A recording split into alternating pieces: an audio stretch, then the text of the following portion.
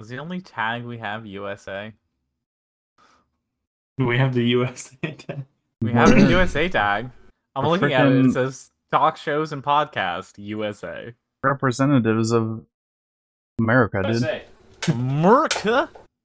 Speaking of which, you better you want to text our Italian friend and tell him what the podcast is so he can see this live?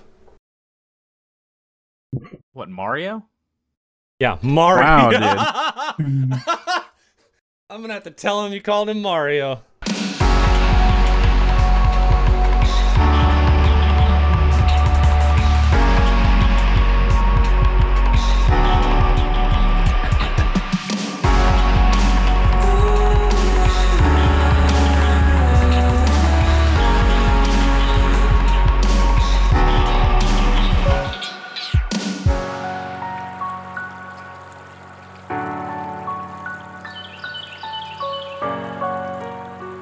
But let me just say, first of all, welcome back. Welcome to May. I can't believe it's freaking May already. This is crazy. May 2022. I feel like it's going to be September, just next week. It's crazy. The whole summer's going to be gone. Welcome back to The Forecast, a bi-weekly podcast produced on Thursdays. This is episode 150, aka known as, I just said aka known as. That's not how that works. This podcast is going to be called the Cinco de Mayo episode because, of course, it is the 5th of May. The Forecast is a bi-weekly podcast streamed on Thursdays and released on YouTube and podcast on Fridays. We're a community of people that are exploring and discussing all kinds of things from video games and board games to film and TV to our everyday life experiences. If you'd like to know more about what we do, you can follow us at facebook.com/TheHorizonFB, or you can come hang out in our Discord channel, or you can check out our website, WeTheHorizon.com. We have a ton of original content for you to browse through. Additionally, everything we talk about is pushed out to our podcasting notes, which is, wait, that's not how I say that. It's pushed out to our podcast, whatever podcasting app you're using. I am Aaron, joined by a couple additional peeps this week. Caleb. Hey, that's me. Jake. Hey, what's up? Alex. You're really struggling this week, dude. Hey, listen, we'll get to it. Owen. Hello, guys, gals, and non-binary pals. Let's talk about why we're struggling this week, Alex, shall we? Shall we? What'd you do to him? Nothing. It's really not his fault. It's Federico's fault, actually, because we were talking to him earlier, and he said you guys are going to have to celebrate for Cinco de Mayo. And so, has everybody brought their Cinco de Mayo drink with them for tonight's podcast? Oh. You guys don't have your Cinco de Mayo drink? I Alex, did it right before we got here. Go ahead and bring up our Cinco de Mayo drink that oh my God. Betty has provided us. Wow. Nice. Wow. The moment I take 2 more sips of this, it's going to fall right off of my desk, for sure. For the listeners at home, it looks like a lamb skull full of blood and guts. It's revolting. It's so gory. Just absolutely awful. Great description. What do you call this? You call it a Corona Rita. Yeah. Right? Corona Rita. Mm-hmm. Yeah. That's exactly what it is. A margarita, it's got an upturned Corona in it. Well, he was very particular, you too. Because you need some extra family in it. Fam. That's true. I was going to say in honor of the virus. Yeah. Oh my gosh. You always need a little Corona. Because when you're infected, you're fam. Right. That's right. It all comes back together. All coming back around. All right. Right off the top, we should probably just mention, we talked about this 2 weeks ago in our pre-PAX Second East Cinco de podcast. Mayo drink. Oh my gosh, that's right. my Yeah, God. sorry. Second Cinco de Mayo drink right here. Other margarita. Decided on that one. Oh my God. Yeah. So by the end of this cast, it's going to be, I mean, this Y'all cast are is where we gonna be pop off, guys. Yeah. Aaron made margaritas right before Fetty said that he made us margaritas. So, Yes. Yes. Double margaritas Blame it now. on Fetty, right? yeah.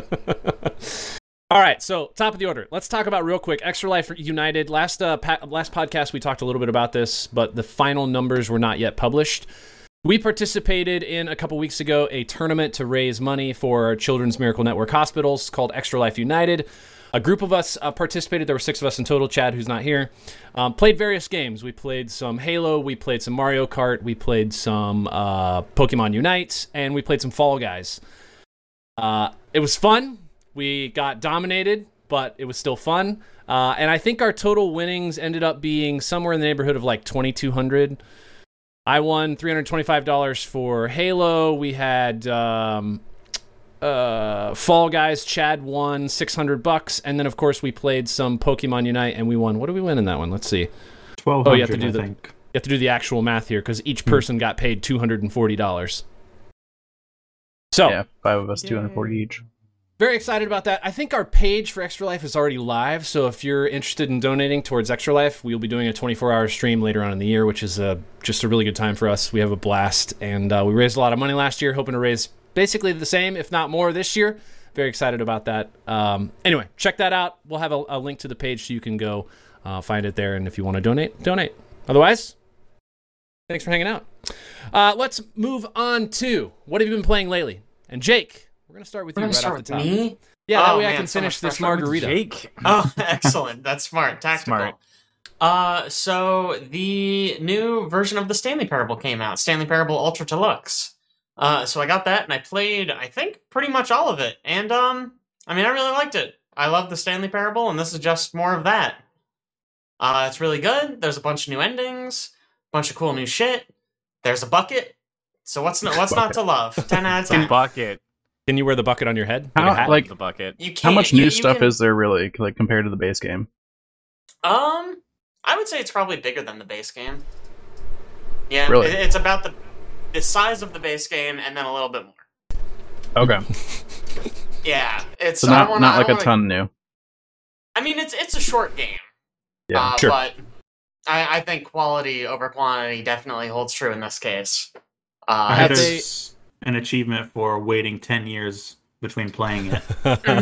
Yeah, there was one in the first game that was wait 5 years. Mm. So they just one up themselves here. I was actually going to Excellent. ask if by launching this game, you would get the achievement in the old game for waiting 5 years to play Stanley Parable again, but Sadly, no. I think so. that's too bad. That'd have been good. It would have been quality. Yeah. But good game overall. Yeah, no, I really, really liked it. I mean, obviously, if you're not into the Stanley Parable, this isn't going to change your mind. But it's really fun. A lot of new content. There's a bucket. Bucket. That's what does The it bucket right must there. be good, huh? Dude, it is. The bucket was pretty It is solid. a plot important bucket. It's critical. It is So weird. honestly a very important bucket. All right, let's move on to Alex. What have you been playing lately? sure. Basically just Rogue Legacy 2. Finally came out in 1.0 out of early access. And I hadn't played any of it. I never picked it up in early access. I just decided to wait on it. And picked it up this week. Played like 15 hours or something. It's really solid. It's a lot like the first game. You're doing runs, upgrading your homestead area to make your subsequent runs better. You have to give up all your gold when you start. Charon.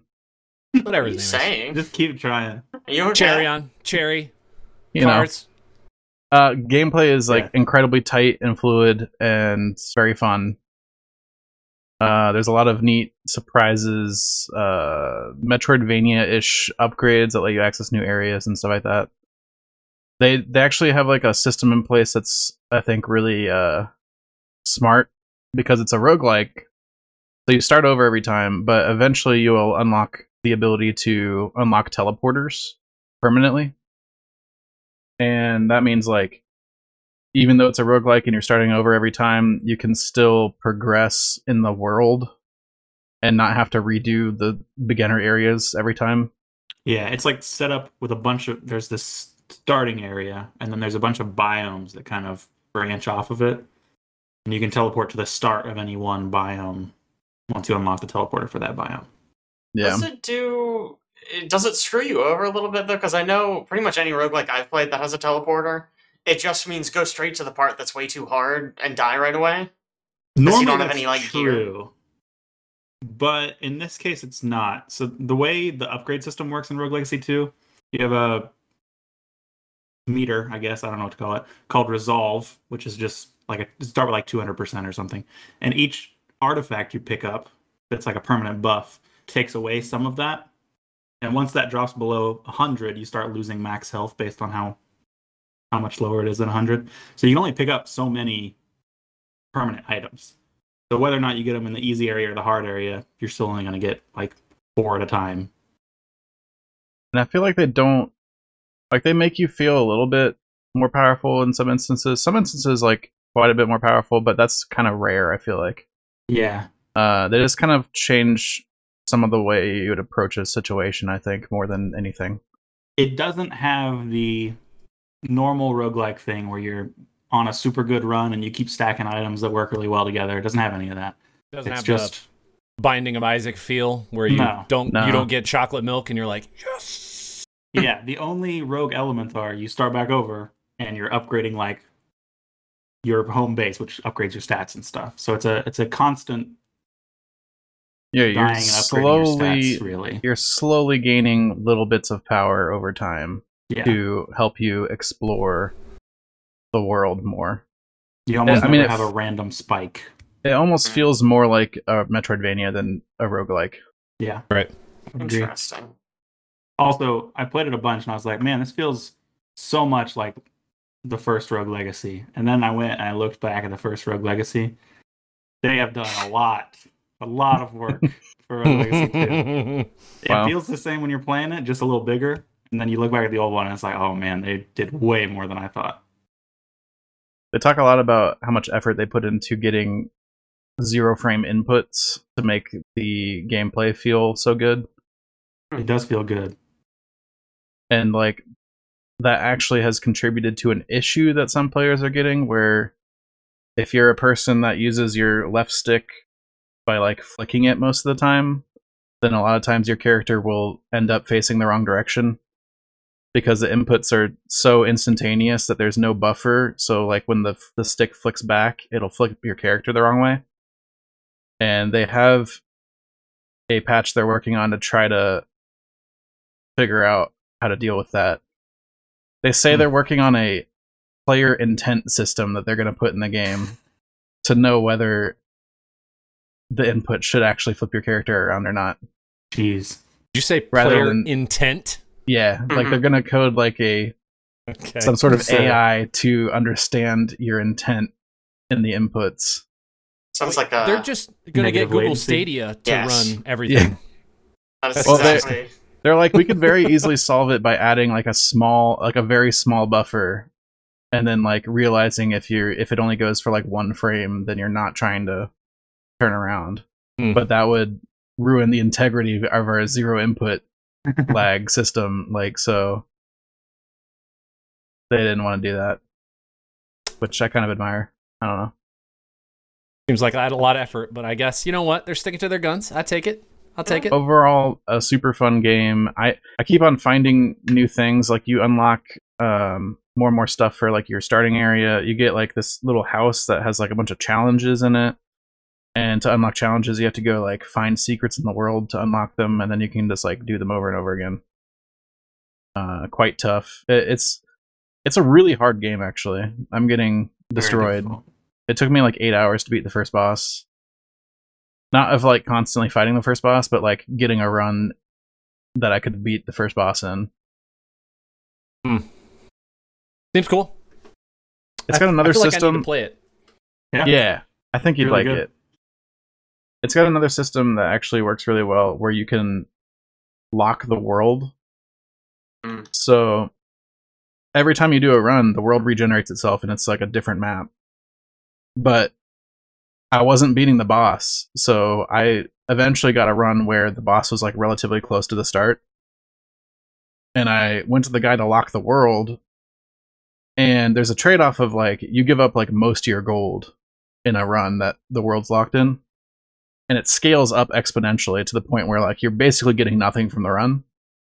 But I used that to just repeatedly fight the boss over and over again, and eventually I beat him. So it's a really cool system for like overcoming specific challenges.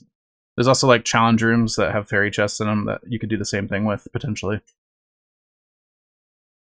Cool. Yeah. Caleb, move on to you. What have you been playing? So other than Rogue Legacy 2, I played this game recently called Haiku the Robot. Just came out. It's a little Metroidvania game. It took me like 5.5 hours to beat. It is most of the time, it is basically a carbon copy of Hollow Knight, which is good and bad because Hollow Knight's amazing, but I don't know. I feel like it could use innovation in some areas, but it has almost like copy pasted enemies in places, and weird. It's very very similar. When they do that, it's like it's not like in honor of how good and effective that game was. It's just taking that concept and just copy pasting because they feel like it will sell the game or promote the game. I don't know, really. I feel like it was just these people really, really liked Hollow Knight and really liked some of the different enemy types and stuff, and so they thought they'd pull them in. And it still kind of works in the world because it's it's a different themed world. It's all about these robots infected with a virus. So you can already tell the comparisons to Hollow Knight. But it's about all these robots infected by a virus, and you're going through and defeating them all and freeing them from the infection. But it is really solid. It is way smaller, like I said, than Hollow Knight, 5.5 hours. But pretty good. A lot of fun. I don't even know what the time to beat is on Hollow Knight, but it is significantly more than 5.5 hours. Yes. Yeah. It's only like 20 something. It's like 40 if you're going for the extra endings. Yeah, I mean, I haven't even gotten the extra endings yet. I'm like 50 hours in, so but I suck at games, so that could contribute. I'll go next. Just real quick for me. I've been getting back into some Rocket League. Man, what a solid game! It's just a good game. If you've never played it before, just go try it. It's like soccer with cars. Fun, except you're flying around with rockets. It's a very complicated game, and I feel like the curve is just.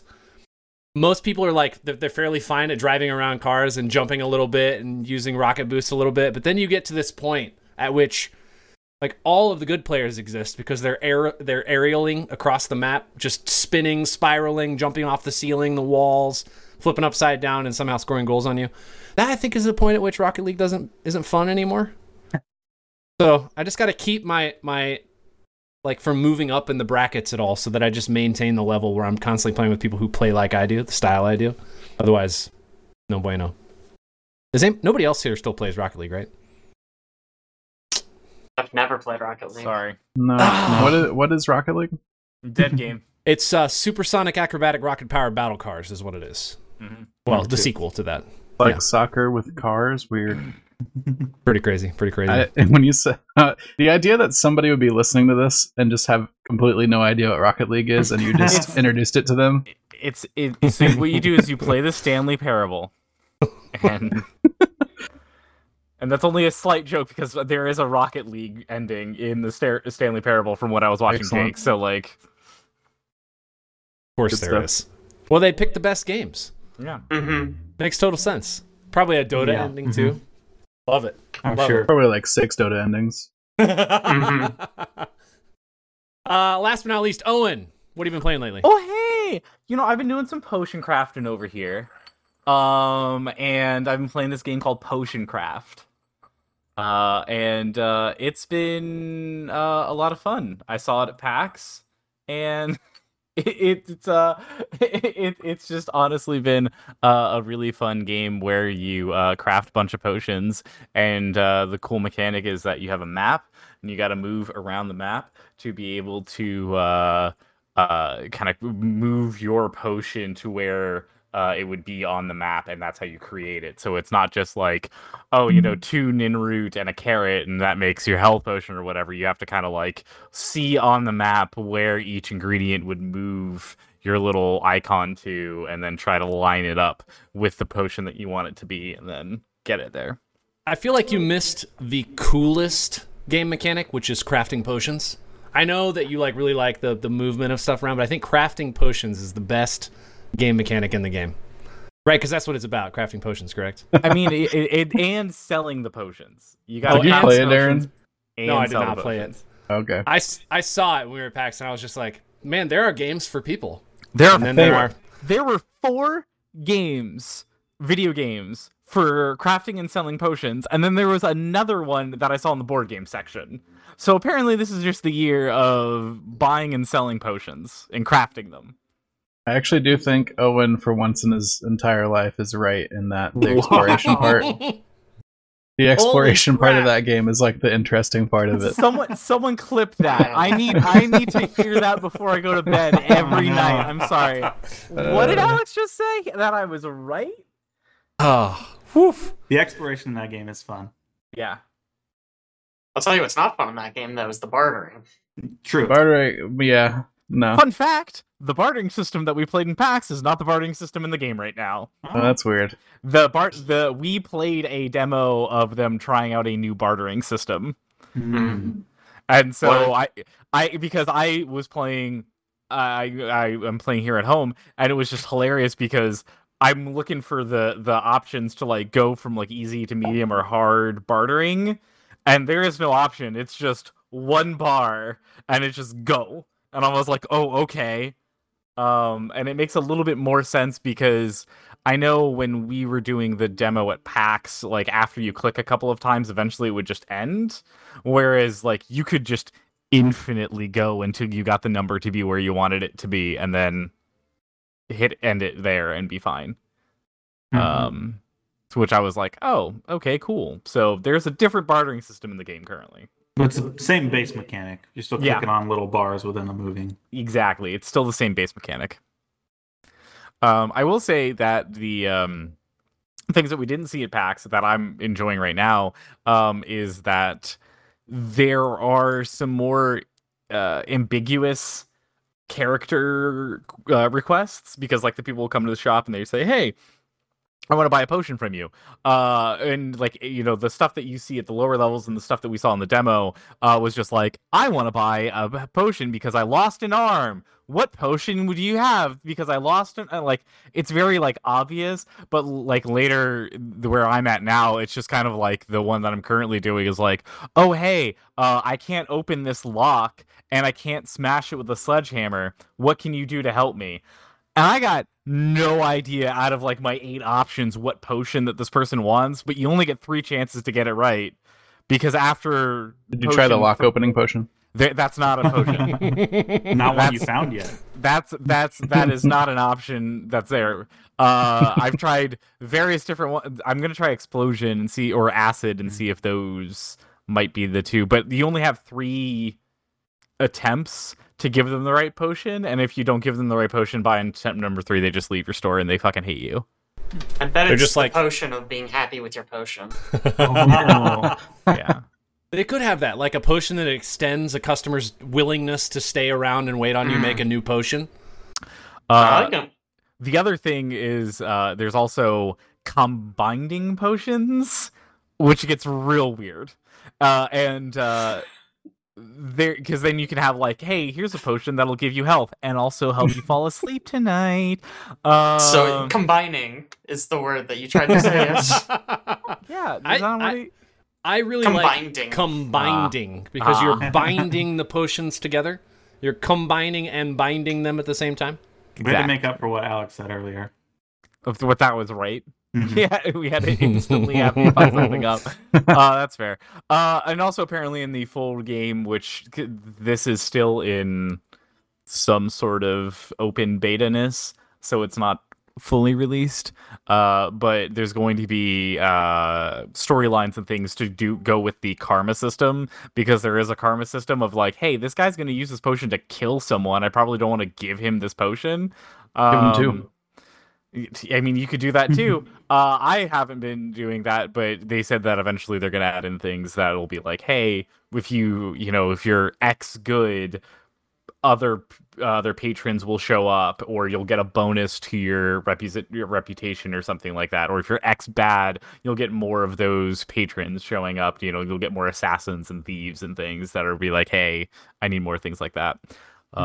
So yeah, it's a fun game. I'm looking forward to a full release of it because it's really well done. Cool.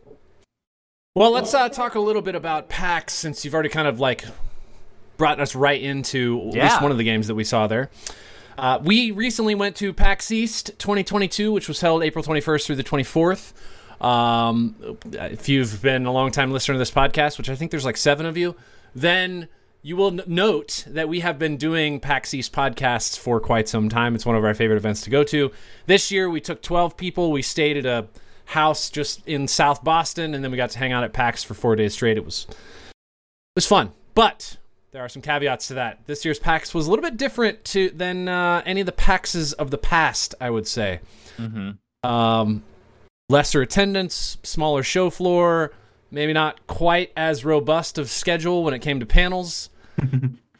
Altogether, a little bit subpar to some past PAXs. But what I want to do is I want to go through a couple things here. We'll kind of go through them in order. But show floor, we'll talk a little bit about the show floor and kind of the experience of PAX itself. Then we'll talk a little bit about some panels that people attended and anything that stands out as far as games or relevant things in that realm. One of the positive benefits I will say about this year is actually getting into PAX. I don't know if this is a combination of less people at PAX and just better detectors, but it was very easy to get in the front door. Those new detectors are great. I love them. I can remember years past where we waited in line for half an hour or maybe sometimes longer. This was very efficient. They did a very good job of it. And on top of having the scanners, we also had to have a little, almost like a wristband kind of, that identified vaccination status. So it took a while for them to check IDs and cards and put a wristband on, but it's still very, very efficient as far as processing people's concerned. Oh yeah, it was insane how fast, and also the bag line actually was moving very quickly because of those new the new detectors. You didn't need to get your bag checked every time you walked in, so half the time you could just walk straight in with a bag of magic cards or whatever, and you're fine, which was awesome. Mm-hmm. Yeah, so Alex and I were talking about this. We have no idea what the technology is, what it's doing. Yeah.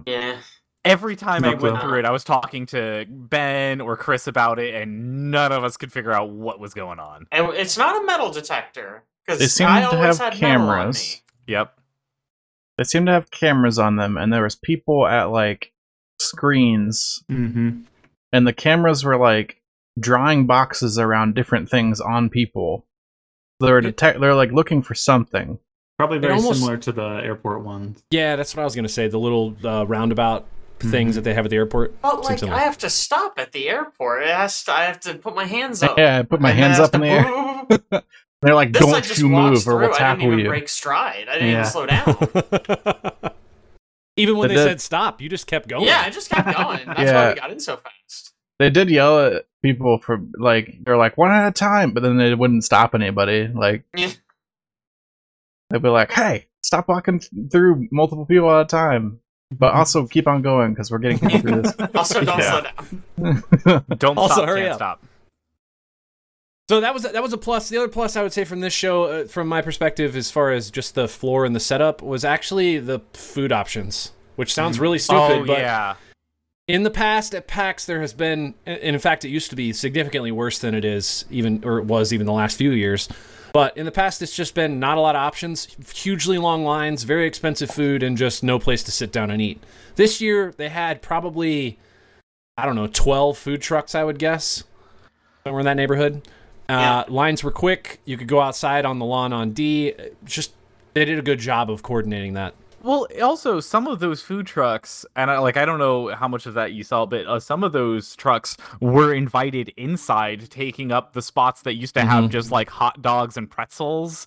And so it was like, no, there's like a barbecue group there, or like a chicken place. And so I was like, oh, that's cool. Like, it's neat to see that they brought some of those people more inside into those areas that, like, obviously nobody was buying those, like, the regular convention food from them, and kind of spacing it out a bit more. I'm pretty sure in 2020 that was occupied by an Overwatch Lamborghini. Well, I'm talking about on the, like, in the halls where, like, Albatross is, not downstairs, because you're right. There was also the ones that were on the show floor itself, which was also kind of nice. One other benefit of this year, I think, which I think this is more an effect of having not gone last year, is that we didn't have one of those years where half of the show floor is exactly the same as the year before. Or we're only seeing the same things over and over. That's Which is true. probably just 'cause Borderlands it didn't 2 go last wasn't year. there. Weird. It's a little heartbreaking. Very.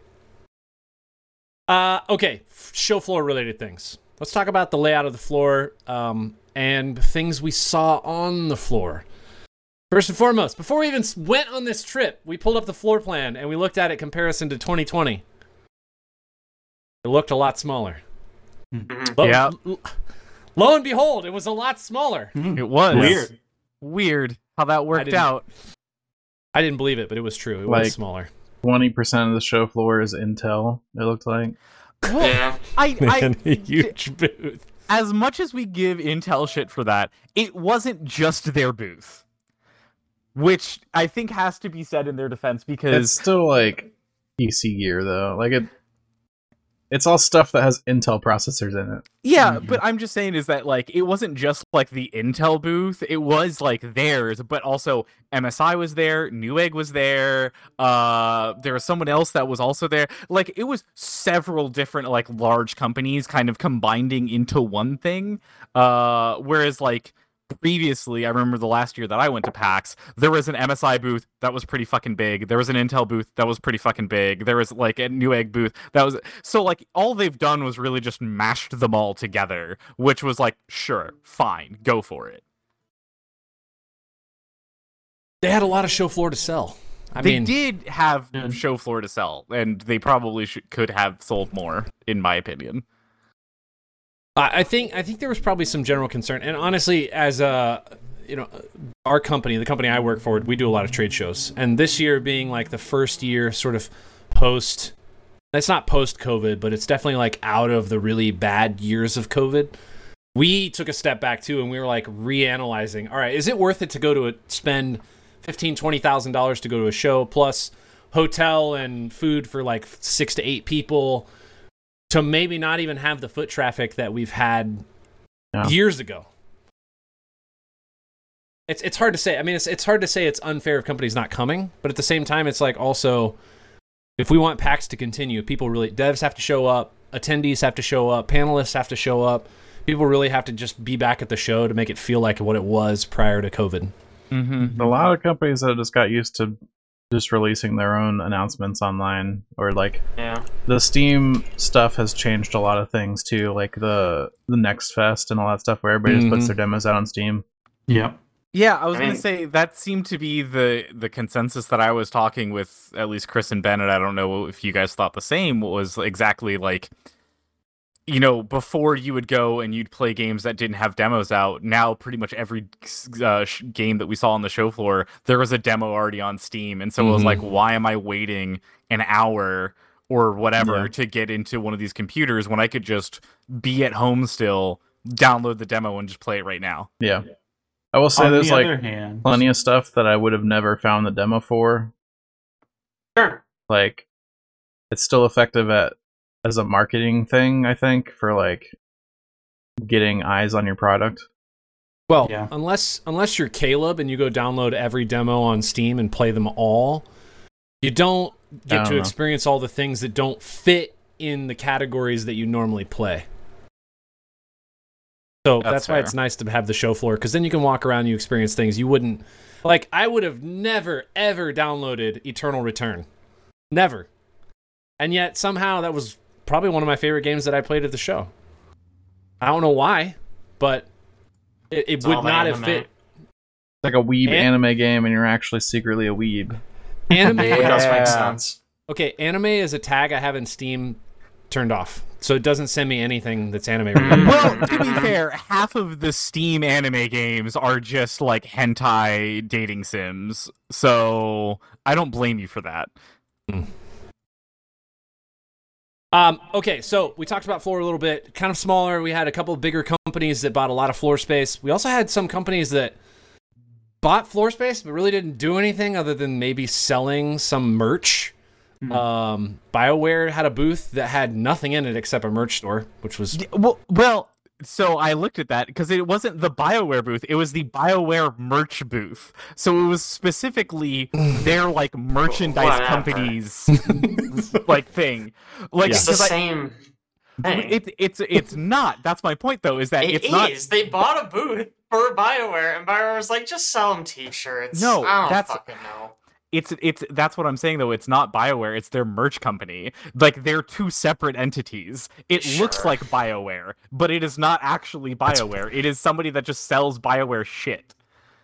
That's weird. They license all their stuff to a separate merch company. Exactly, Alex. Like it's just like some other third company that's not even them. So you're like, why? What? Listen, if they were selling square footage at the show floor for cheap, and they felt like they could get a return selling BioWare merch, which I'm sure a lot of people went and bought merch there, then why not? I guess. But sure.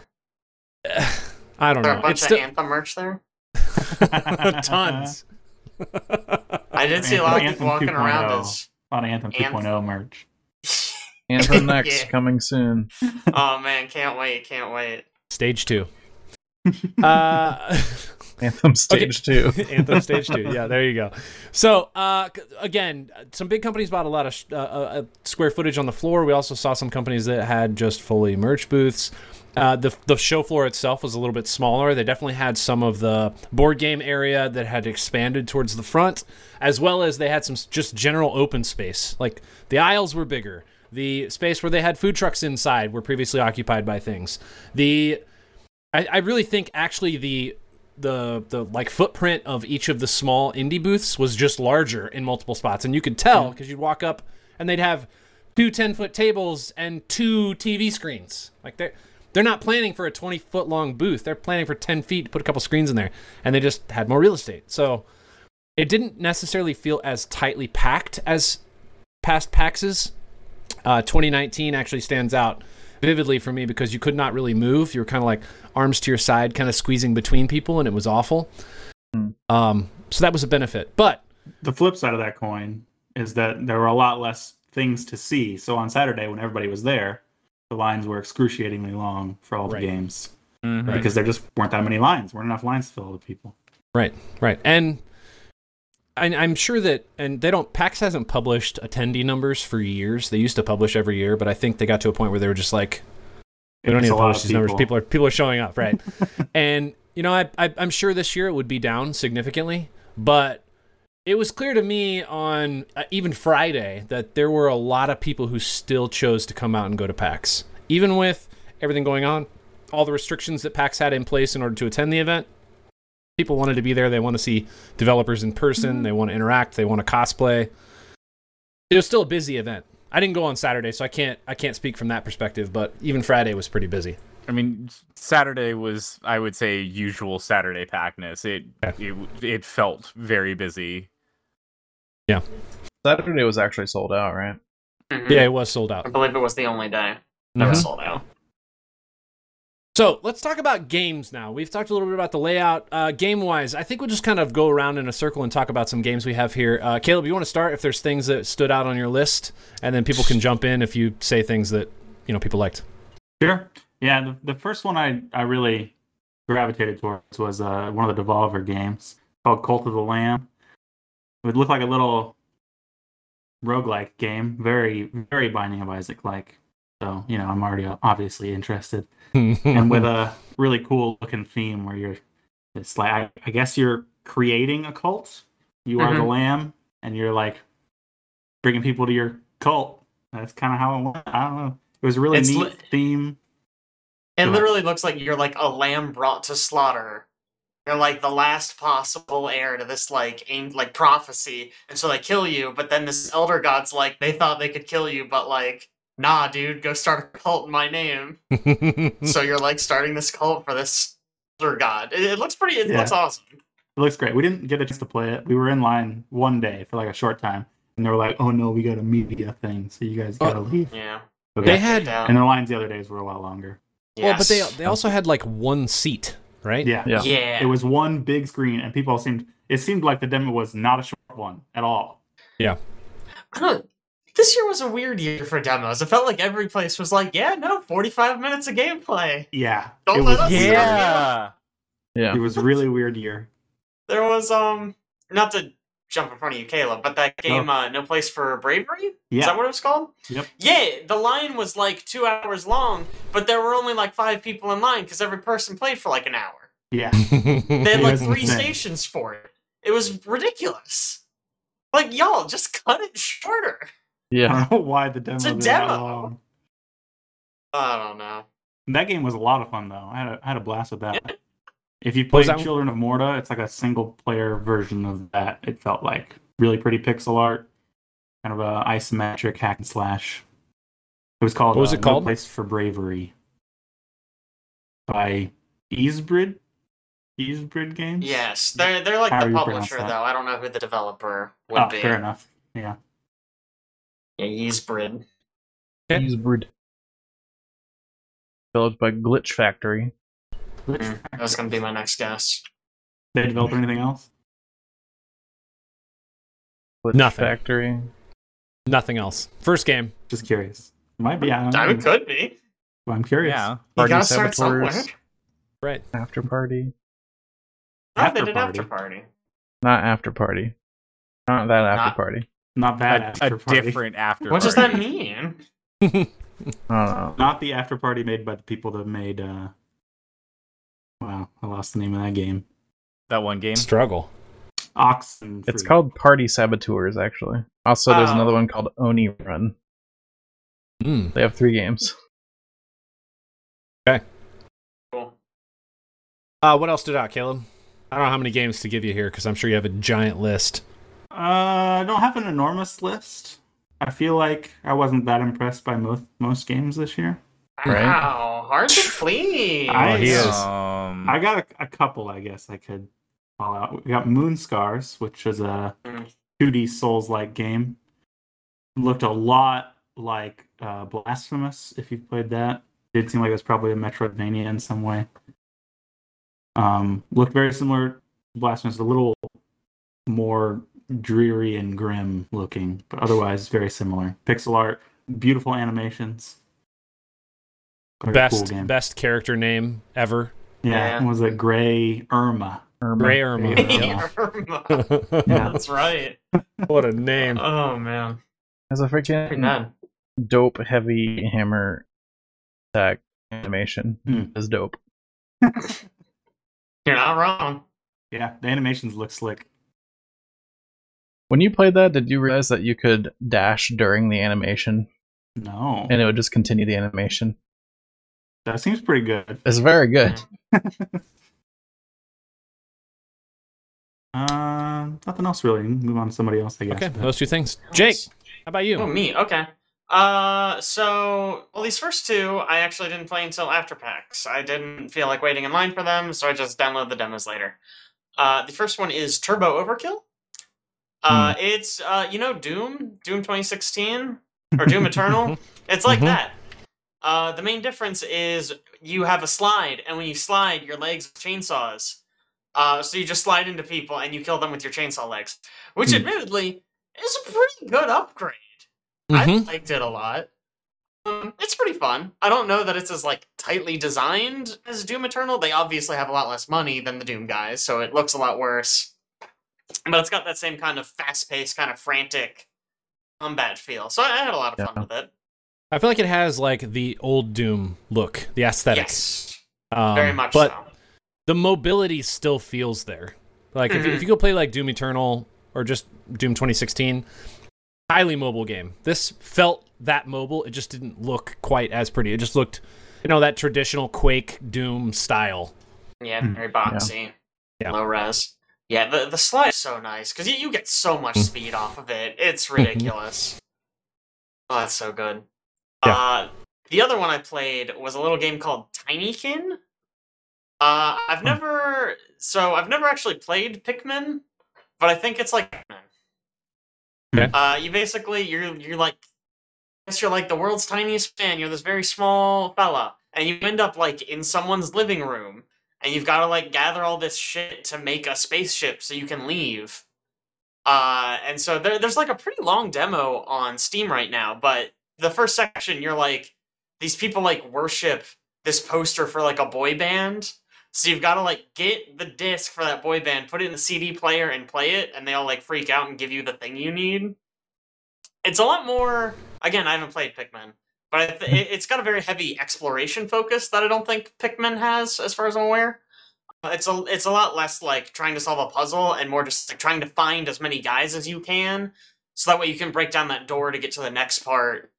Or just finding like collectibles, like, oh, I got a piano key that I then carry all the way over to the piano, so I can open a door in the piano, because that's how pianos work, I guess. Correct, it is. Yeah. But it's fun. It's kind of nothing special, I would say, but it's fun. I feel like they got the idea for this from a panel we went to 3 years ago, where there was the suggest your game idea or whatever. Video game idea. Yeah, and one of them was World's Tiniest Man. Was like the whole pitch. Pretty sure they were at the panel and we're like, let's make a game. Yes, that was such a good idea too. Where is the world's tiniest man? He's in a cabinet. He's in a hat. In the cabinet. What a good panel. That was such a good panel. Is that all you got? I must have had. I can do one more. Save that one for Alex. So I will talk about Keylocker, because I don't think anyone else is going to talk about Keylocker. It's like a JRPG, kind of cyberpunky with a musical emphasis. You basically play as like a singer, and you are trying to basically get a band together to save the world with rock and roll. It's something like music is like this. It's like a very powerful force, and so you gotta like assemble a band to like take out this like power corporation that's like monopolizing the world's power. I really liked the aesthetic. That's really what drew me to it. The combat system also does something that I always love in JRPGs, where it's sort of like a little mini game when you're playing it. It's not just I hit you, then you hit me, then I hit you. It's like you got to time button presses to like do extra damage, or you can actually dodge enemy attacks and take 0 damage. It really just makes it a little more interactive than just slapping each other back and forth. But that's also a demo on Steam, and it's really good. Of course it is. They're all demos on Steam. We've learned this year. It's crazy. That's true. Crazy. Owen, how about you? What do you got? Oh, hey. So yeah, going with the potion themes, other than Potion Craft, there's a game called Potionomics, where that one is a little bit more anime style and deck building. You have your haggling of selling potions to your customers. It all comes in a deck. And so then you're trying to use different cards to try to upsell the price, or to, impress your customers of the potion, and then they'll buy it for a higher price, and then you kind of continue that loop. Also, I was talking to the guy that wrote wrote all of the scenes for the game, because apparently there was things about creating relationships with your customers, so much so that you can even date some of them. So it's not just a potion crafting deck building game, it's also a dating sim. And so I thought that was kind of neat. And I'm looking forward for that coming out. I think we're going to get to a point where people aren't like, let's combine all of the genres of the really popular games into something, then like an amalgam of everything, and it'll sell. They'll always keep doing is it. that not just Grand Theft Auto? Wow. I'm just saying Grand Theft Auto has sports inside of it, because you can do tennis and golf and stuff. Like, that's in the game already. There's racing. There's first or third person shooter genres. You could probably, every time you die, restart, so then you get a roguelike. And then you could maybe put in some dating stuff, and now you got dating sims. I think, honestly, I'm just saying, is GTA 6 is just going to be everything in one game, and you're done. I think you can roll around from some bosses, and that can be your Souls-like. You gotta roll. If you think about it, every game has some RPG elements now. I think it's more like that. Like they've adopted that specific component of all the games into what they're doing, even though it may not be. You gotta put a little bit of everything in everything. Right. Also, I was very impressed with a game called The Last Hero of Nostalgia. And Nostalgia? Yeah. I asked how you pronounce it, and it is Nostalgia. That's wrong. I think that's incorrect. Just wrong. Well, that's what the people that worked on it said. I also think they say it differently in the trailer. They do, and the entire reason they say it differently in the trailer is because they're fucking with you. Great advertising, dude. Which is why I love the fucking game, because they're just fucking with, like, the first thing that you do in this game, because it's a Souls-like satirical game, is like, okay, you have your character, and then you go to character creation screen. Your stick figure, no matter what you do on these bars of age, hair color, weight, any of these things, face, doesn't change anything on the stick figure. You're a fucking stick figure. And I loved it so much because I was just sat there and I was like, Alex would sit here for an hour trying to get the stick figure to look right. And it doesn't change anything. And I love that. Okay, obviously, if it doesn't actually change anything, I'm not going to sit there for an hour. Are you sure? Sorry. Because I'm pretty sure you would try like every option just in case one of them was like a secret thing to make it look good. Yes. Get out of here. But I thought it was a very fun and entertaining game, so I thought that was neat. You play it? Well, yeah, I played it. You liked the gameplay? I liked the gameplay. I hate you, Owen. I knew this was gonna come out. Why, Alex? You'll play every Souls-like game but Elden Ring. Yeah, fuck yeah. Hell yeah. Because I like Souls games that don't take Souls games seriously, so I'm in. The problem is you're missing out on like quite possibly one of the best games of, I don't know, the past 20 years. And I played Witcher 3 like 10 years too late, so you know what? I'm okay with this. You'll get there eventually. I got it. I got there. It was on sale for $5. You have a responsibility to play it before Game of the Year. Oh, I will tell you right now, I will not do it. I will watch Jake stream it at some point some more, and that has already made my opinion of it. Yeah, so... dude, I'm gonna stream it more. It's been out for like 2 months, but yeah, for sure, dude. I'm good. I'm good on the Elden Ring. I am surprised Jake and Caleb didn't talk about Rusted Moss. I assumed Jake was going to, so I actually skipped it. Because you both were the ones that kept telling me about Rusted Moss, and then I finally checked out Rusted Moss. I didn't get a chance to play it because the line was too long, but it seemed cool. It's a Metroidvania type game where you have a gun, and the gun is also like a rubber band bungee cord. So you can like swing around places, and you have to try to get like higher up in the tower. So you're trying to go up. So it's got like some Celeste platforming going on. I don't know. Very physics-based gameplay where you can latch on to a bunch of different surfaces, cool. And then you have a bungee cord, so you can like jump real high and then fall and then latch on at the last second and repel yourself back up the other side to reach a high up cliff or something. Ooh, that's good. That's good. Pretty I cool. like that. And it likes to make you do that during fighting people, while fighting people, which is tough. Yeah. There was also this other Souls-like game called Sturgios. That one I did not get them to actually pronounce, but it was over at the Tiny Build. And that one. it looked like Assassin's Creed and also Kenna and also, I guess, Horizon Zero Dawn, and looked good, seemed good, played good. I don't know where you're getting Assassin's Creed from, but it mainly looks, to me, it was Kenna, but with fun gameplay.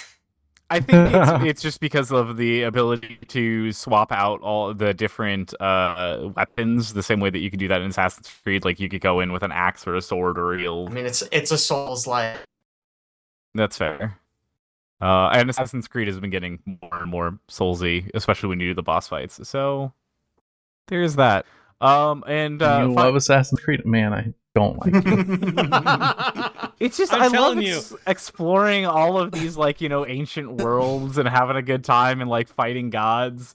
Oh my! Listen, seriously though, we're gonna submit a panel for next year where it is literally going to be exactly what we talked about. Yeah, you're going to either review or comment on some game that all of us have played, and then we're all just gonna tell you how you're wrong. And I think that's a great fucking panel, and I want to do it so badly. If there was a year that we could have just done any random panel, I'm pretty sure this would have been the year that we could have done it, and we should have done it. 100%. We could have after easily gotten one.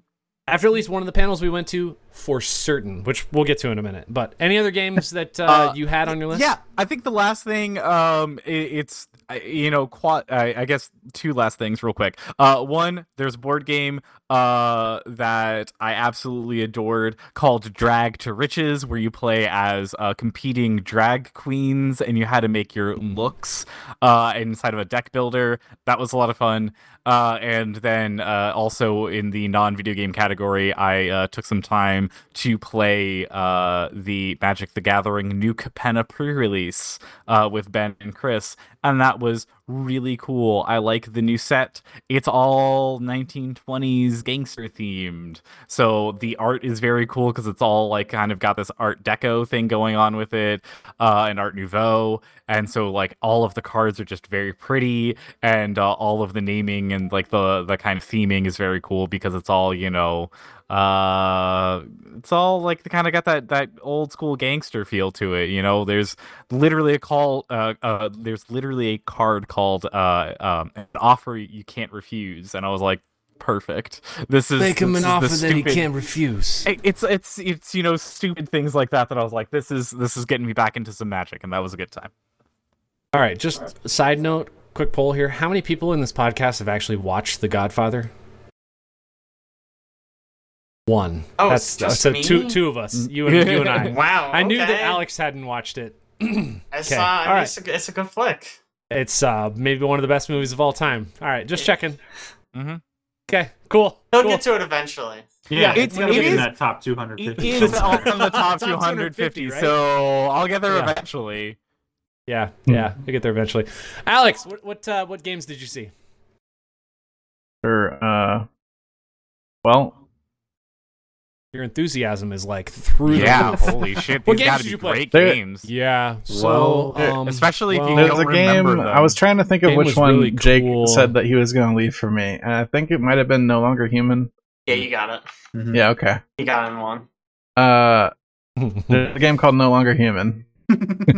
It's like Go a on. style action, like beat 'em up ish type game. You got like the Devil May Cry, like stylish rating system, fluid combat, all that kind of stuff.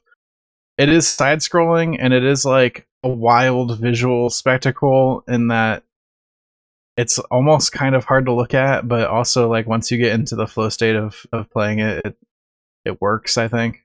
It's all about that flow state, man. You're a girl, you have a scythe, you friggin' tear some people up. It's a lot of fun to play. Wait a second. Is this the game that there is no possible way to read the name of the logo? Yeah. The Mhm. logo Yeah. is not Unintelligible. readable. Yeah, at all. It's Yeah. like if you took a metal band, because they all have the same style of logos, it's just that like really like crazy script, and then you just made it worse. Like Yeah. made it even more illegible. I'll say they're really bad at marketing, because if you go to the Steam page and watch the trailer is maybe the worst trailer I've ever seen for a video game. Wow. Damn. Okay. It like doesn't sell the game at all. You can't tell what's happening. They're doing like this like ring of light flash that like goes with the music over the top of the gameplay, which means the gameplay is already hard to understand to begin with, but you just can't see any of it.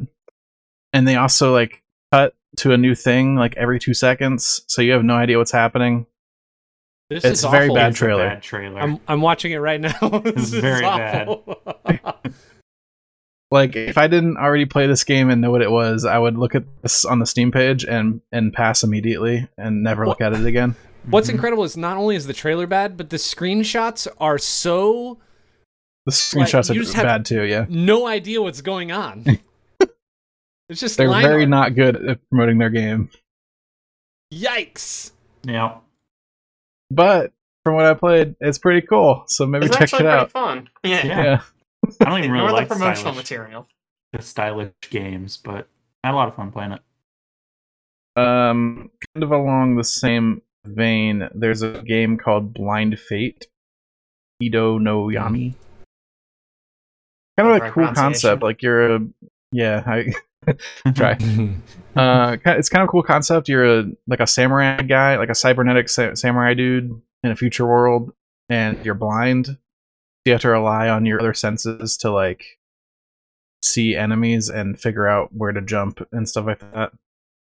And like your perspective on the world, it's still a video game, so you still have to like look at a screen to play it. But like they load into your memory like what you remember the area looking like, and that's not necessarily what it is in the world, so you like stumble across stuff. And like you can like feel the heat of like vents or hear enemies and stuff like that to like update your like senses of the world. Pretty unique idea, I think. Yeah, the concept was cool. I think it needs some work. I feel like once you figure out how to fight an enemy, that's how you fight every enemy, and it works perfectly. Oh, yeah. Yeah, so I think combat needs some work at least. But cool concept. Yeah, and I didn't like a lot of the stuff we've already talked about. I will say, Teenage Mutant Ninja Turtles: Shredder's Revenge was a ton of fun. Yeah, I didn't get to play it really. There was an enormous line at that all the time. We went, me, Aaron, and Eric went like at the end of one of the show floor days, and they like let us hop on while the show floor was closing for a little bit. We didn't even really get to play because like you and Derek played it first, and then they swapped. Yeah. I got to swap in, but we didn't really play a lot in the second half. But even the short amount of time I played was just like a fun side-scrolling beat 'em up, like classic game. It like the pixel art was great. It was very detailed, but at the same time, it felt very old school. It was very nostalgic. It was a cool game. It's also cool because like you look at it and you're like, oh, that's Turtles in Time. You're like, yeah, that's totally what Turtles in Time looked like. And then you go look up screenshots of what Turtles in Time looked like. It does not look like that. It's one of those moments where you're like, oh man, your memory really like makes things appear better. Yeah, I was about to say, Caleb and I had the same experience. We played Dungeon Defenders Awakening, and we were like, I don't know about this game. Let's go play the original. And the original Dungeon Defenders looks like mega ass. It is a good-looking game.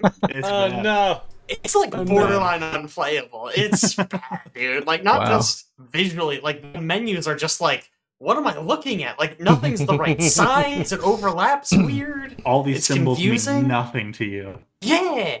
I have like 90 hours in this game or some ridiculous number. I don't know how to play it anymore. Funny. Okay, that's better look up. Okay, perfect. I'll wrap this up. I had 4 games that nobody talked about.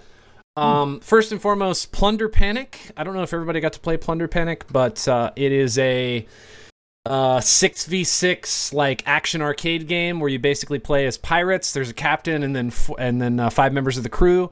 And it's got what's the game, Alex, that you play with the B game, the arcade game, Killer Queen. Damn it. Very much has a Killer Queen vibe in the sense that the mechanics of the game exist all on one screen, and there's basically 4 ways to win. It's kind of a platforming game where you're kind of looking at 2 boats kind of facing one another. You've kind of set against this island, and there's 4 ways to win. You can either shoot the enemy ship 3 times with a cannon, you can collect the most gold, you can kill the captain, I think 5 times, or you can go down and row this rowboat full of TNT over to the other ship and blow it up. And so it's very, like, there's just a bunch of stuff going on all at once, and it feels really sporadic, and like you're jumping around the map, trying to figure out what like your best route is. But it was really fun, and the booth was actually really busy every day that we were there. I think a lot of people had a lot of fun with this game. But it's like 8 players at a time, so it moved really fast also.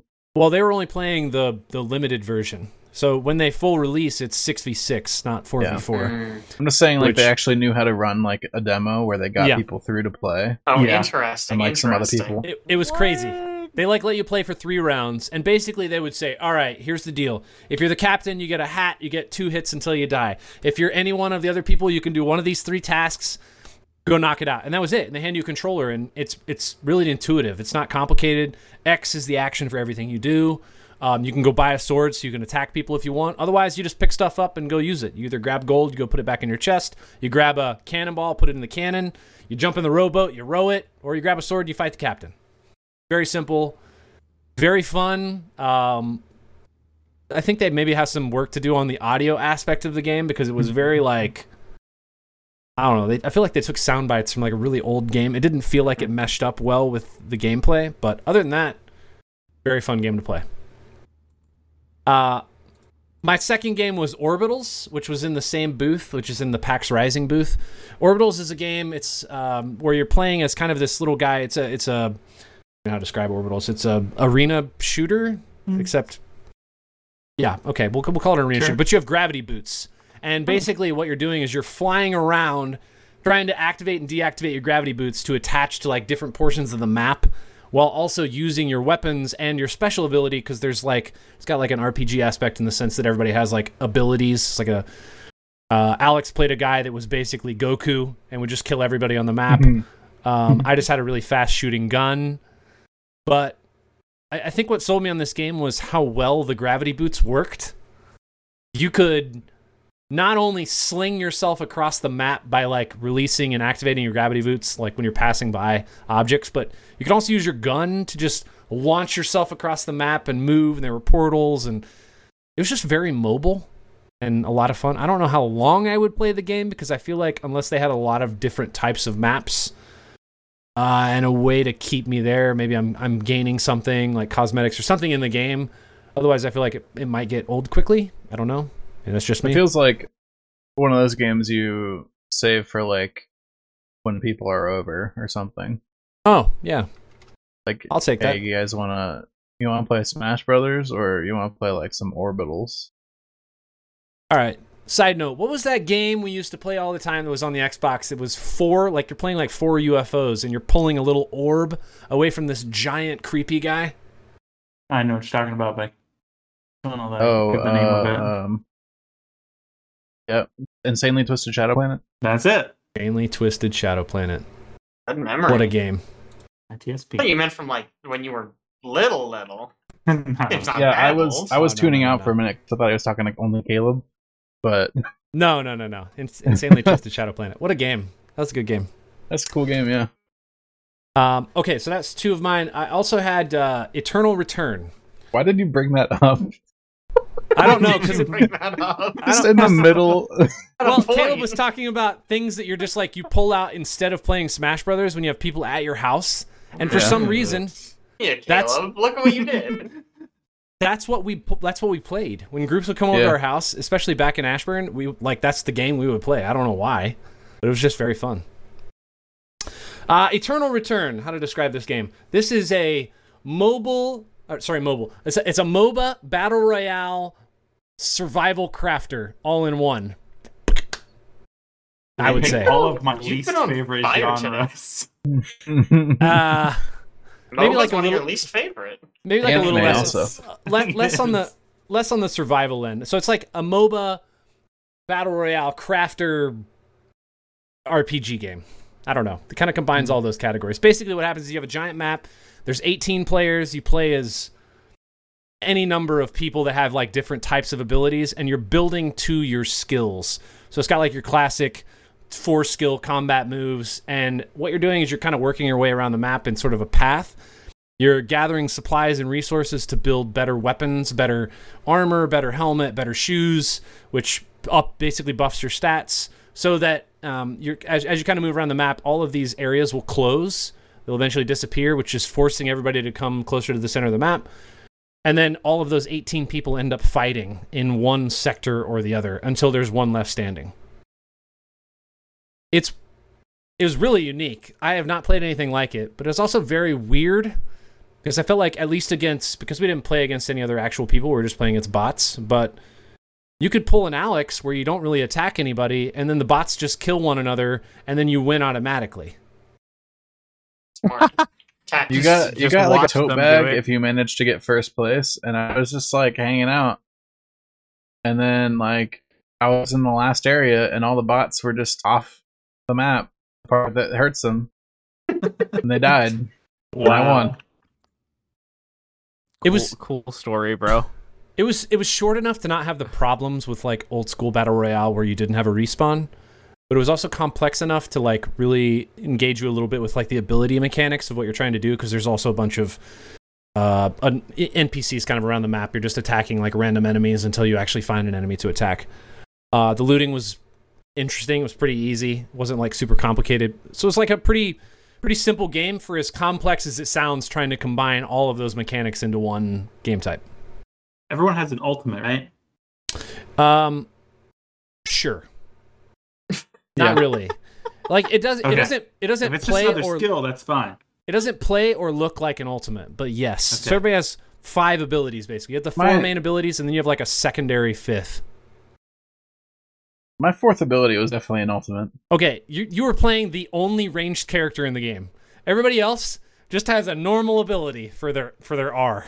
I had a big beam that murdered anybody that came at me. I was pretty playing. Good. No, I was playing like a mechanic cleaner, and I had a giant like shop broom. My ult was not really an ult. Okay, I was curious how ults play into the whole battle royale piece. Like, do you have it every fight almost? No, it's a Or very is long it cooldown. You It's get it like once, so you better hold on to it until you know you're losing that fight. And you better throw it.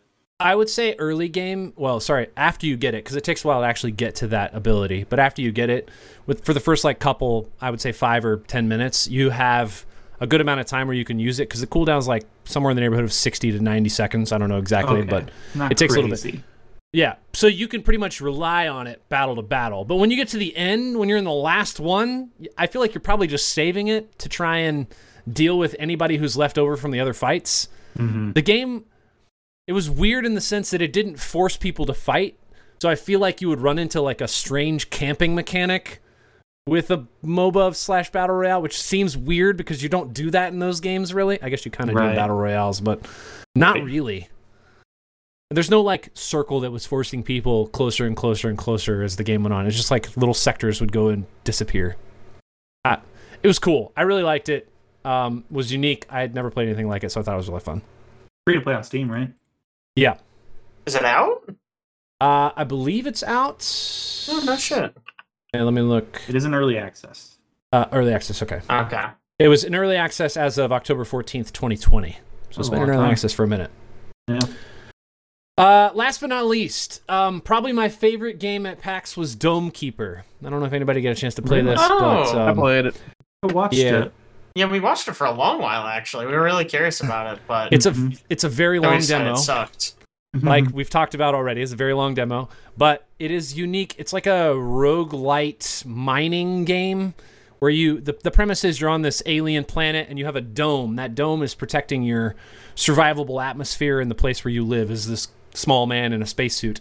And you're basically drilling down into the core of the planet to find resources to upgrade your dome, upgrade the weapons on the dome, upgrade your spacesuit, with the goal of one of 2 things, which is what they sort of showcased in the demo. One of them is building a ship and leaving the planet, so you don't have to deal with these enemies anymore. And the other is finding this long-lost artifact that's buried somewhere in the planet that you have to bring back in order to upgrade your facility to the point at which you're impervious to damage from the aliens. So the mechanics of the game are, like I said, you're drilling down, but also there's like a timer. So enemies are just kind of coming on a timer. So you go down, you drill as much as you can, you watch the timer, you fly back to the surface, and then you control the cannon. And you're kind of moving it around the dome, firing at enemies, upgrading it as fast as you can to try and survive. I don't know, it was really unique, really fun. I liked the art style. It was just a blast. Alex, you played it. What did you think about it? I think it's good. Excellent. Thank you. Appreciate that input. That's very good. I don't know if it's a game I would play necessarily. Like,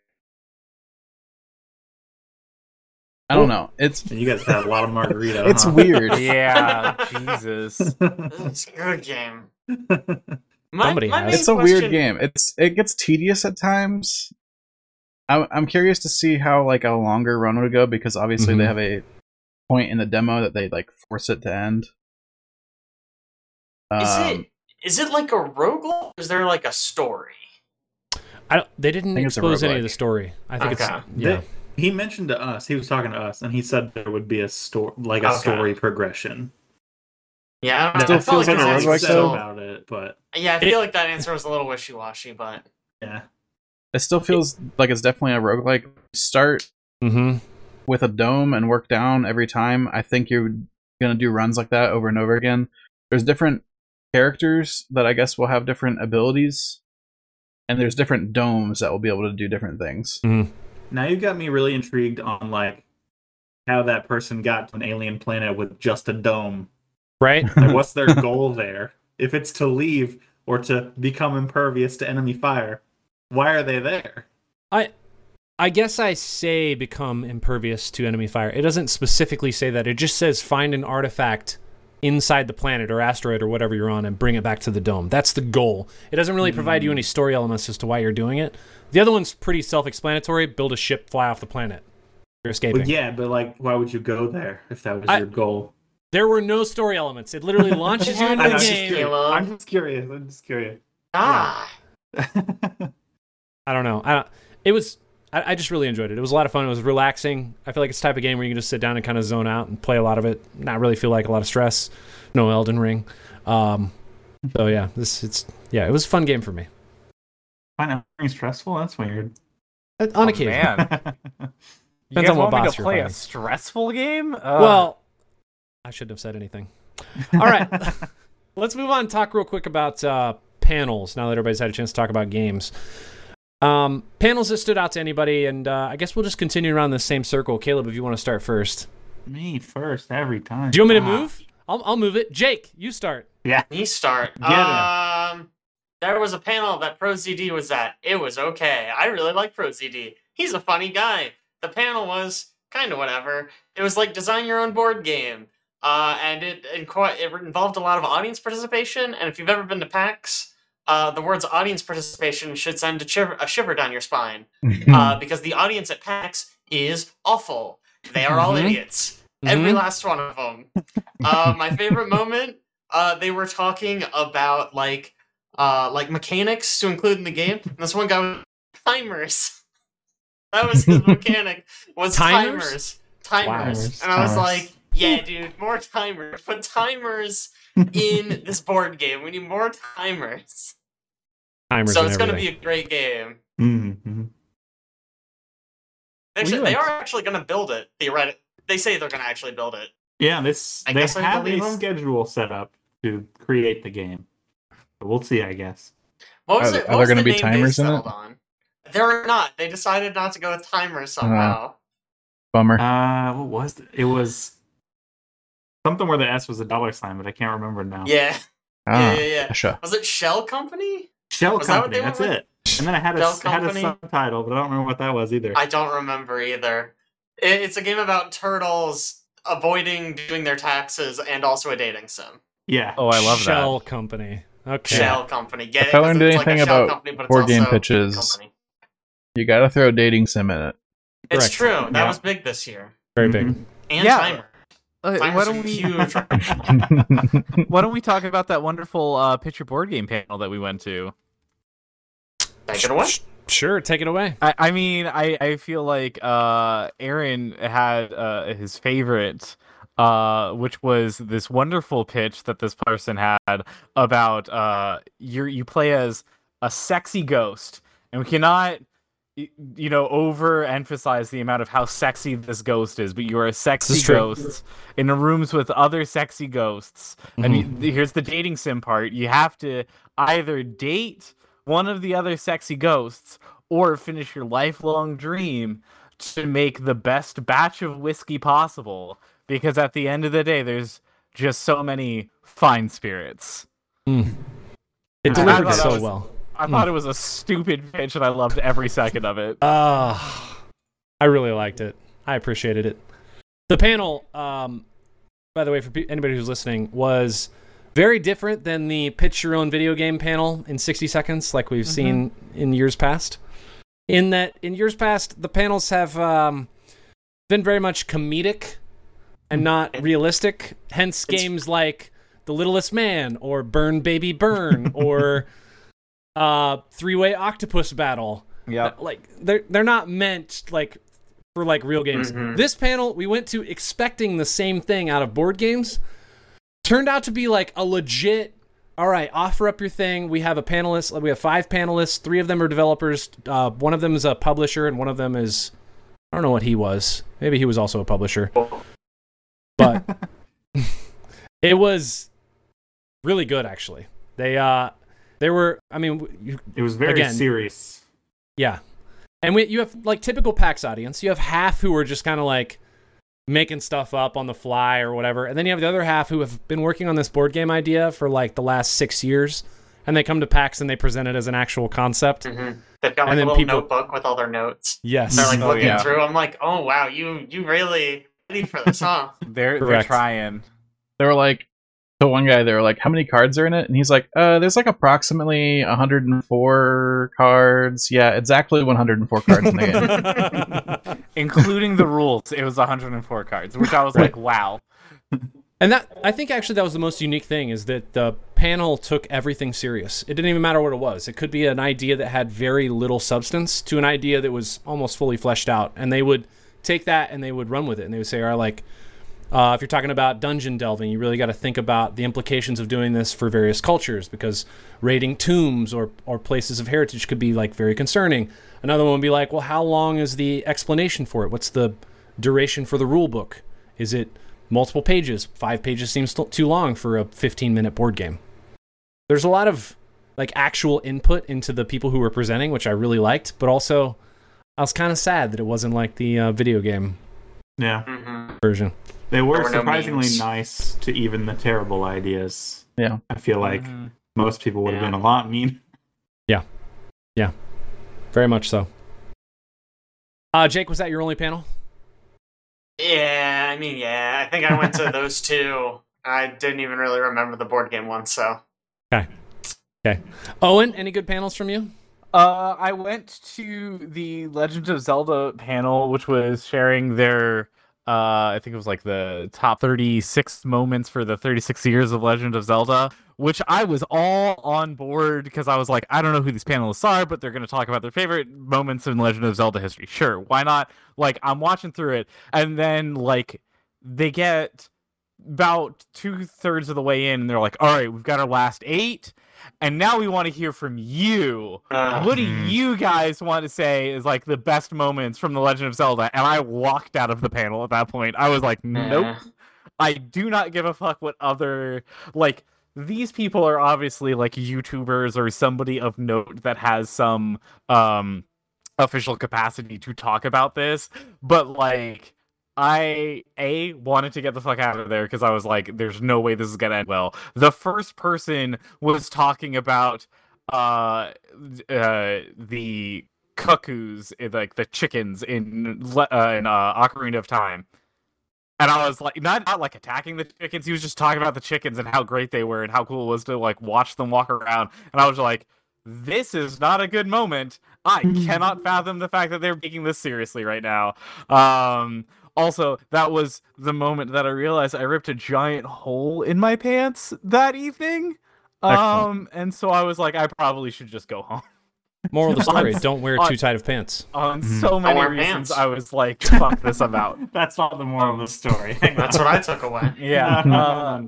The G4 panel was actually really cool. That was neat to see them just kind of celebrate and talk about G4 and interact with their fans. And like, I'm not that into the G4 like lexicon of things. I didn't know half the people there. I just know X-Play because that's what I used to watch back when I was a kid. But it was cool to see them talking about the network and what they're up to now and all of the different shows and stuff they're doing. And I'm like, cool, this is neat. I actually like, this seems like a normal panel at a normal PAX that people enjoy. So I was like, awesome.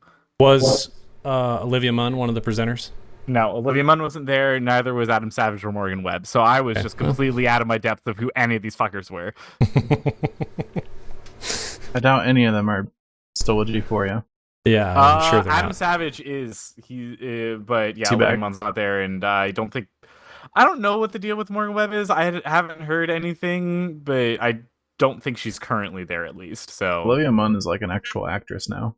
Yeah. Well, I mean, she's having John Mulaney's baby. She had John Mulaney's baby. Yes. That happened. Yes. Yeah. A weird way to say that. Yeah. That is a weird way to say that. I just like knew that she was pregnant. Was it transactional? Like he paid her and she had his baby? I don't know. It was a little bit like that. They kind of, it was look, I'm not going to get into the celebrity gossip of the entire thing between Olivia Munn and John Mulaney, but it's a little weird. It's a little weird. There's a reason why he then got divorced and like dated her real quick and then stopped dating her, and it was odd. Anyway. All right. Sorry, I asked. Alex, panels. Panels. We went to the Gearbox main theater panel. It was, to quote Owen, fine. What did they even talk about? So it was kind of interesting if you're into like how video game developers work behind the scenes, because they talked a lot about like how their company's expanding, how they're really pushing into publishing, and how they've created a new like sector of Gearbox for Gearbox Studios, which is working on like things outside of video games. And they showed like a bunch of trailers for like developers that are publishing with them and that kind of thing. Randy Pitchford had a magic thing that he did. Yeah, he did a magic trick on stage. It took like 20 minutes. It was so long. Was it a good trick? It's good. I mean, he pulled it off. It worked. He did like a I'm gonna guess which character from Wonderlands you're gonna pick. And then like they picked characters and he was like, "You're this one," and they were like, "No." And he's like, "Dang, I'm so bad at this." And then he was like, "But am I?" And then he revealed like a chalkboard that he had written down what they were already before they even came up or something. It was So they were just like plants? Really? That's Yeah, not magic. plants? That's nothing. Yeah. It's garbage. Well, I don't know. they weren't plants because to prove that they weren't plants, he threw inflatable D20s into the crowd and they just bounced around until they cut off the music, and then whoever had it came up. So I don't know. Still could be plant. Anytime Everyone you're could like, be a let plant. me prove that it's not a plant, I'm like, That's a plant. Could be a that feels like plant. a plant. I don't know. That'd be very hard to You just influence keep the playing crowd to music still till give it hits to your one of plant. You know, plants. I think everyone But all except for three you of them was at the same plants. time? Oh, they had multiple balls out simultaneously. Yeah, because there's They're- multiple No. people. They had a lot of plants. It was just, yeah, exactly. They It's just just the, filled the crowd with so Yeah. many plants. it's just the Truman Show. You, Derek, and I were just like the only actually real Yeah. live audience Yeah. members there. Everyone else And is a made sure plant. we didn't get it. Correct. All for this one magic trick. Mhm. For us. For the three of us. Hope you enjoyed it. Yeah. Yeah, so it was kind of cool from like a being interested in watching like Magic. corporate video game talk. I know like a lot of people aren't into that stuff, but I kind of am. They did talk a little bit about their studio work too, where they're making the Borderlands movie. That was kind of neat. Like Yeah. talking about like how they're Gearbox expanding to Studios. do other things and really gaining a lot of various studios around the world in different countries that are working on all their own projects. It was pretty cool. And I actually didn't realize that they were like pushing to become like a major publisher also, and not just publish their own stuff, but like get a bunch of indie devs in there to publish their games too. And they're like, we want to be like the friendliest developer publisher ever. Like we want to help you so much. Sure. All these other companies, they just want your money. We want you to succeed. So that we can have your money. So much. Yeah. Essentially, yeah. The only other one I think that we haven't talked about that I went to was the No Regrets Game Achievements We Do Over Again panel. I was gonna let Aaron take that one. Well, I was going to talk about the worst panel I'd ever been to, but then I was going to list it as the Giant Bomb panel from 2017. I decided not to do How rude. Hey, Rest that in panel peace, had Giant some Bomb. substance. Like this much. Yeah. More yeah. than the achievement one. Exactly. Man. Someone please talk about it. Yeah, go. Yeah, you want to go, Aaron? Yeah, I'll go. I We don't went to care. this panel when and I don't have the description in front of me. It doesn't even matter. I don't even really want to talk about this panel because it was so bad. But the description was like, here are the really most complicated achievements you can do in video games. There's one guy in the audience who knows just one achievement that nobody's ever been able to do before, yada, yada, yada. We walk in the panel. 4 guys sitting up on the stage. The first guy goes, yeah, so we don't really like achievements. And so we're not going to talk about achievements, really. We're gonna reminisce about our time in video games, like the first video game experience we really had that sold us on video games. And that's what we're going to make the panel about. Also, when we're done with this, like when we get towards the end, like 10 minutes into this panel, we're going to start talking about all the things that our development companies are working on. We'll maybe show some trailers for things that we're building, because I know that's why you guys are really here. Meanwhile, I have no idea who these people are. I've never heard of the development company. I've never played any of their games. Postal? Is that what it's called, Alex? Yeah, they make Postal. Okay. Whatever. I don't know anything about them. I will tell you right now, I will never buy a video game from them. That was the worst panel experience I've ever had at PAX. That was awful. That's very bad. The fact that the panel was listed to be about something, and then they came in, they were like, we have no notes for how we're going to run this. Also, when we were talking about it, we decided we didn't like the idea, so we're just not going to do it. I was like, what are you talking about? Yeah, it seems kind of pretty shitty. That right there sold me on the fact that we could have submitted a panel and probably made it. Well, and the grandma playing Skyrim. Those two things. I didn't see her panel, but I did see her, after her panel, and there was just a line of people to go talk to her. Really? So I don't know what was going on that panel, but apparently it popped the fuck off. Hey, she's a big works. internet celebrity because she's old and cheap Skyrim. Yeah. Good game choice. Yeah. All right. Anybody else have any other panels that we need to talk about here? I don't think so. I vaguely regret not making it to the Pro CD Rates Your Anime Waifus and Husbands, but I watch it online, I guess. I think that probably would have been the best. Actually, yeah, I should have watched it online before this so I could confirm if it was good or not. Yeah. I forgot about that. It was sold out, is why we didn't go. Not sold out, but full. It was full by the time we were trying Lined to out up there. To pitch a video game instead, or board game instead, which was fine. It's okay. Okay. Other things to note in Boston, actually, while we're experience in and around PAX that we should probably talk about.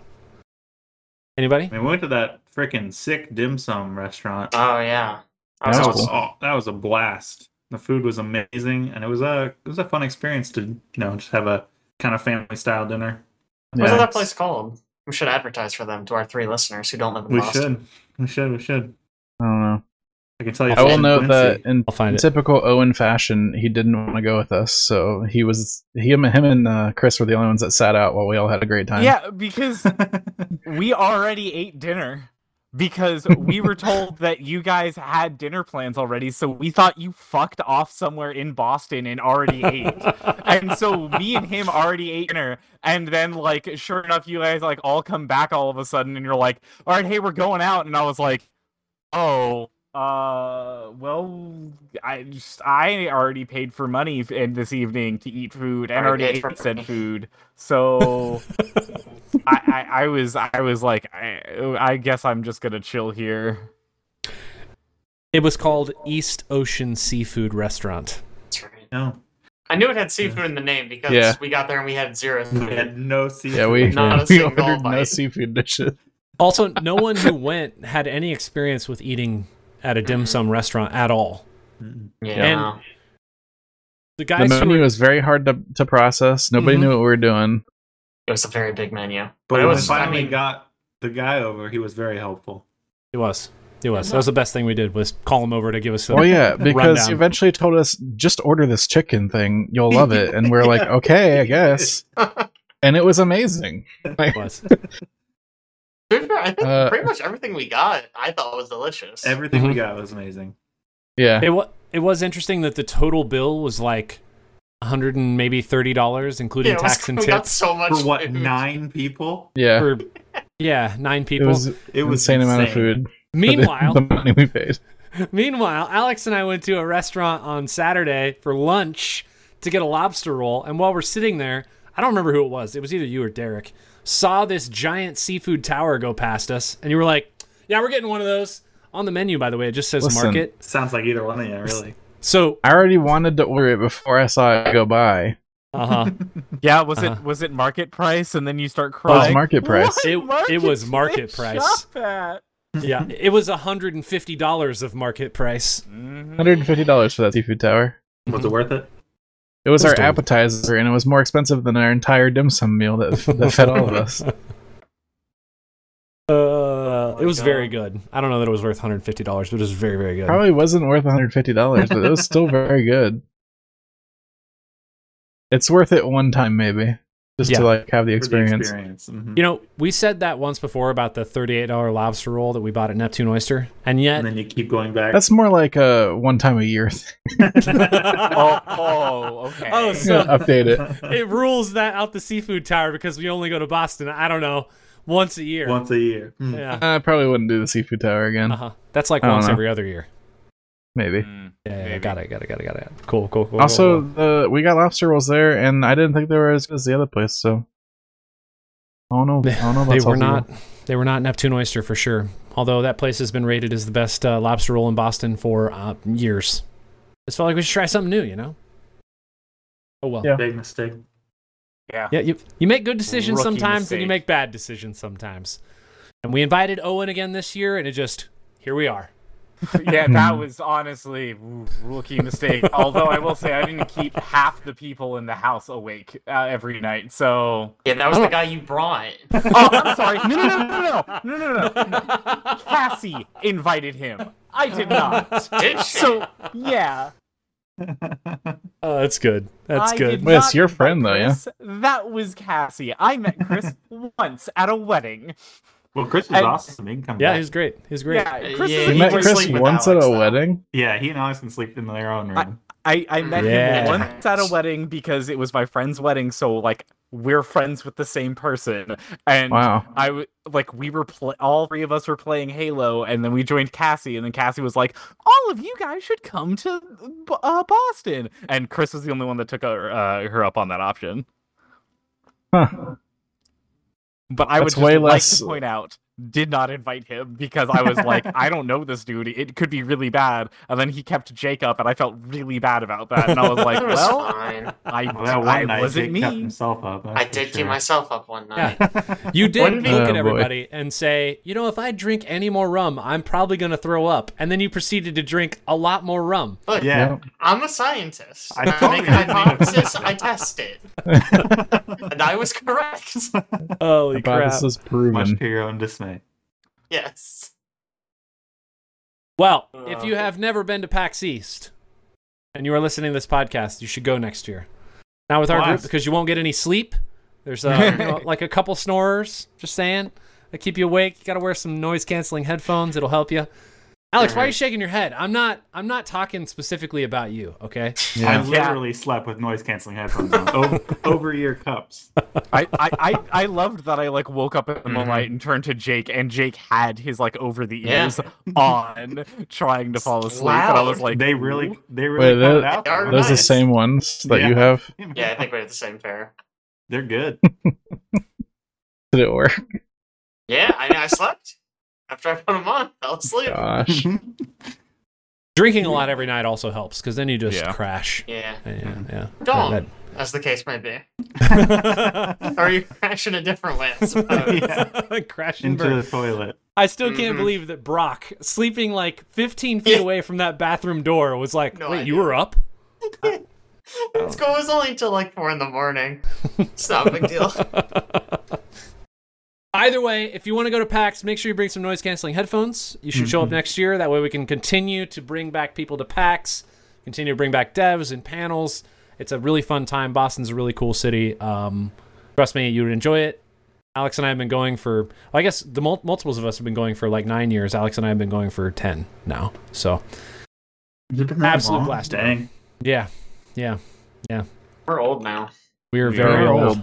Super duper old and irrelevant. I just Anyway. okay. Speaking of us being old, real quick, What? the 10 years ago subreddit the other day posted that the Avengers movie is 10 years old.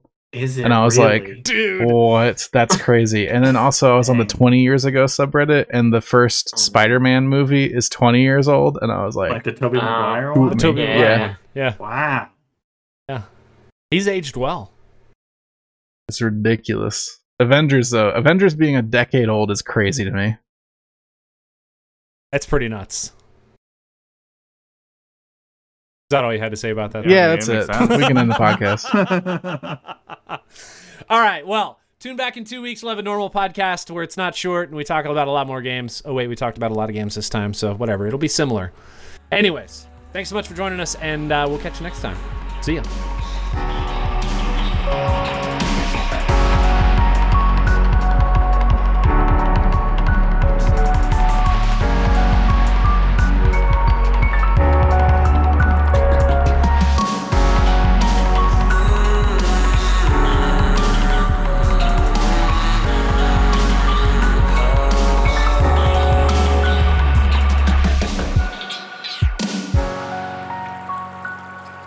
This week's podcast was edited by me, Aaron Juno.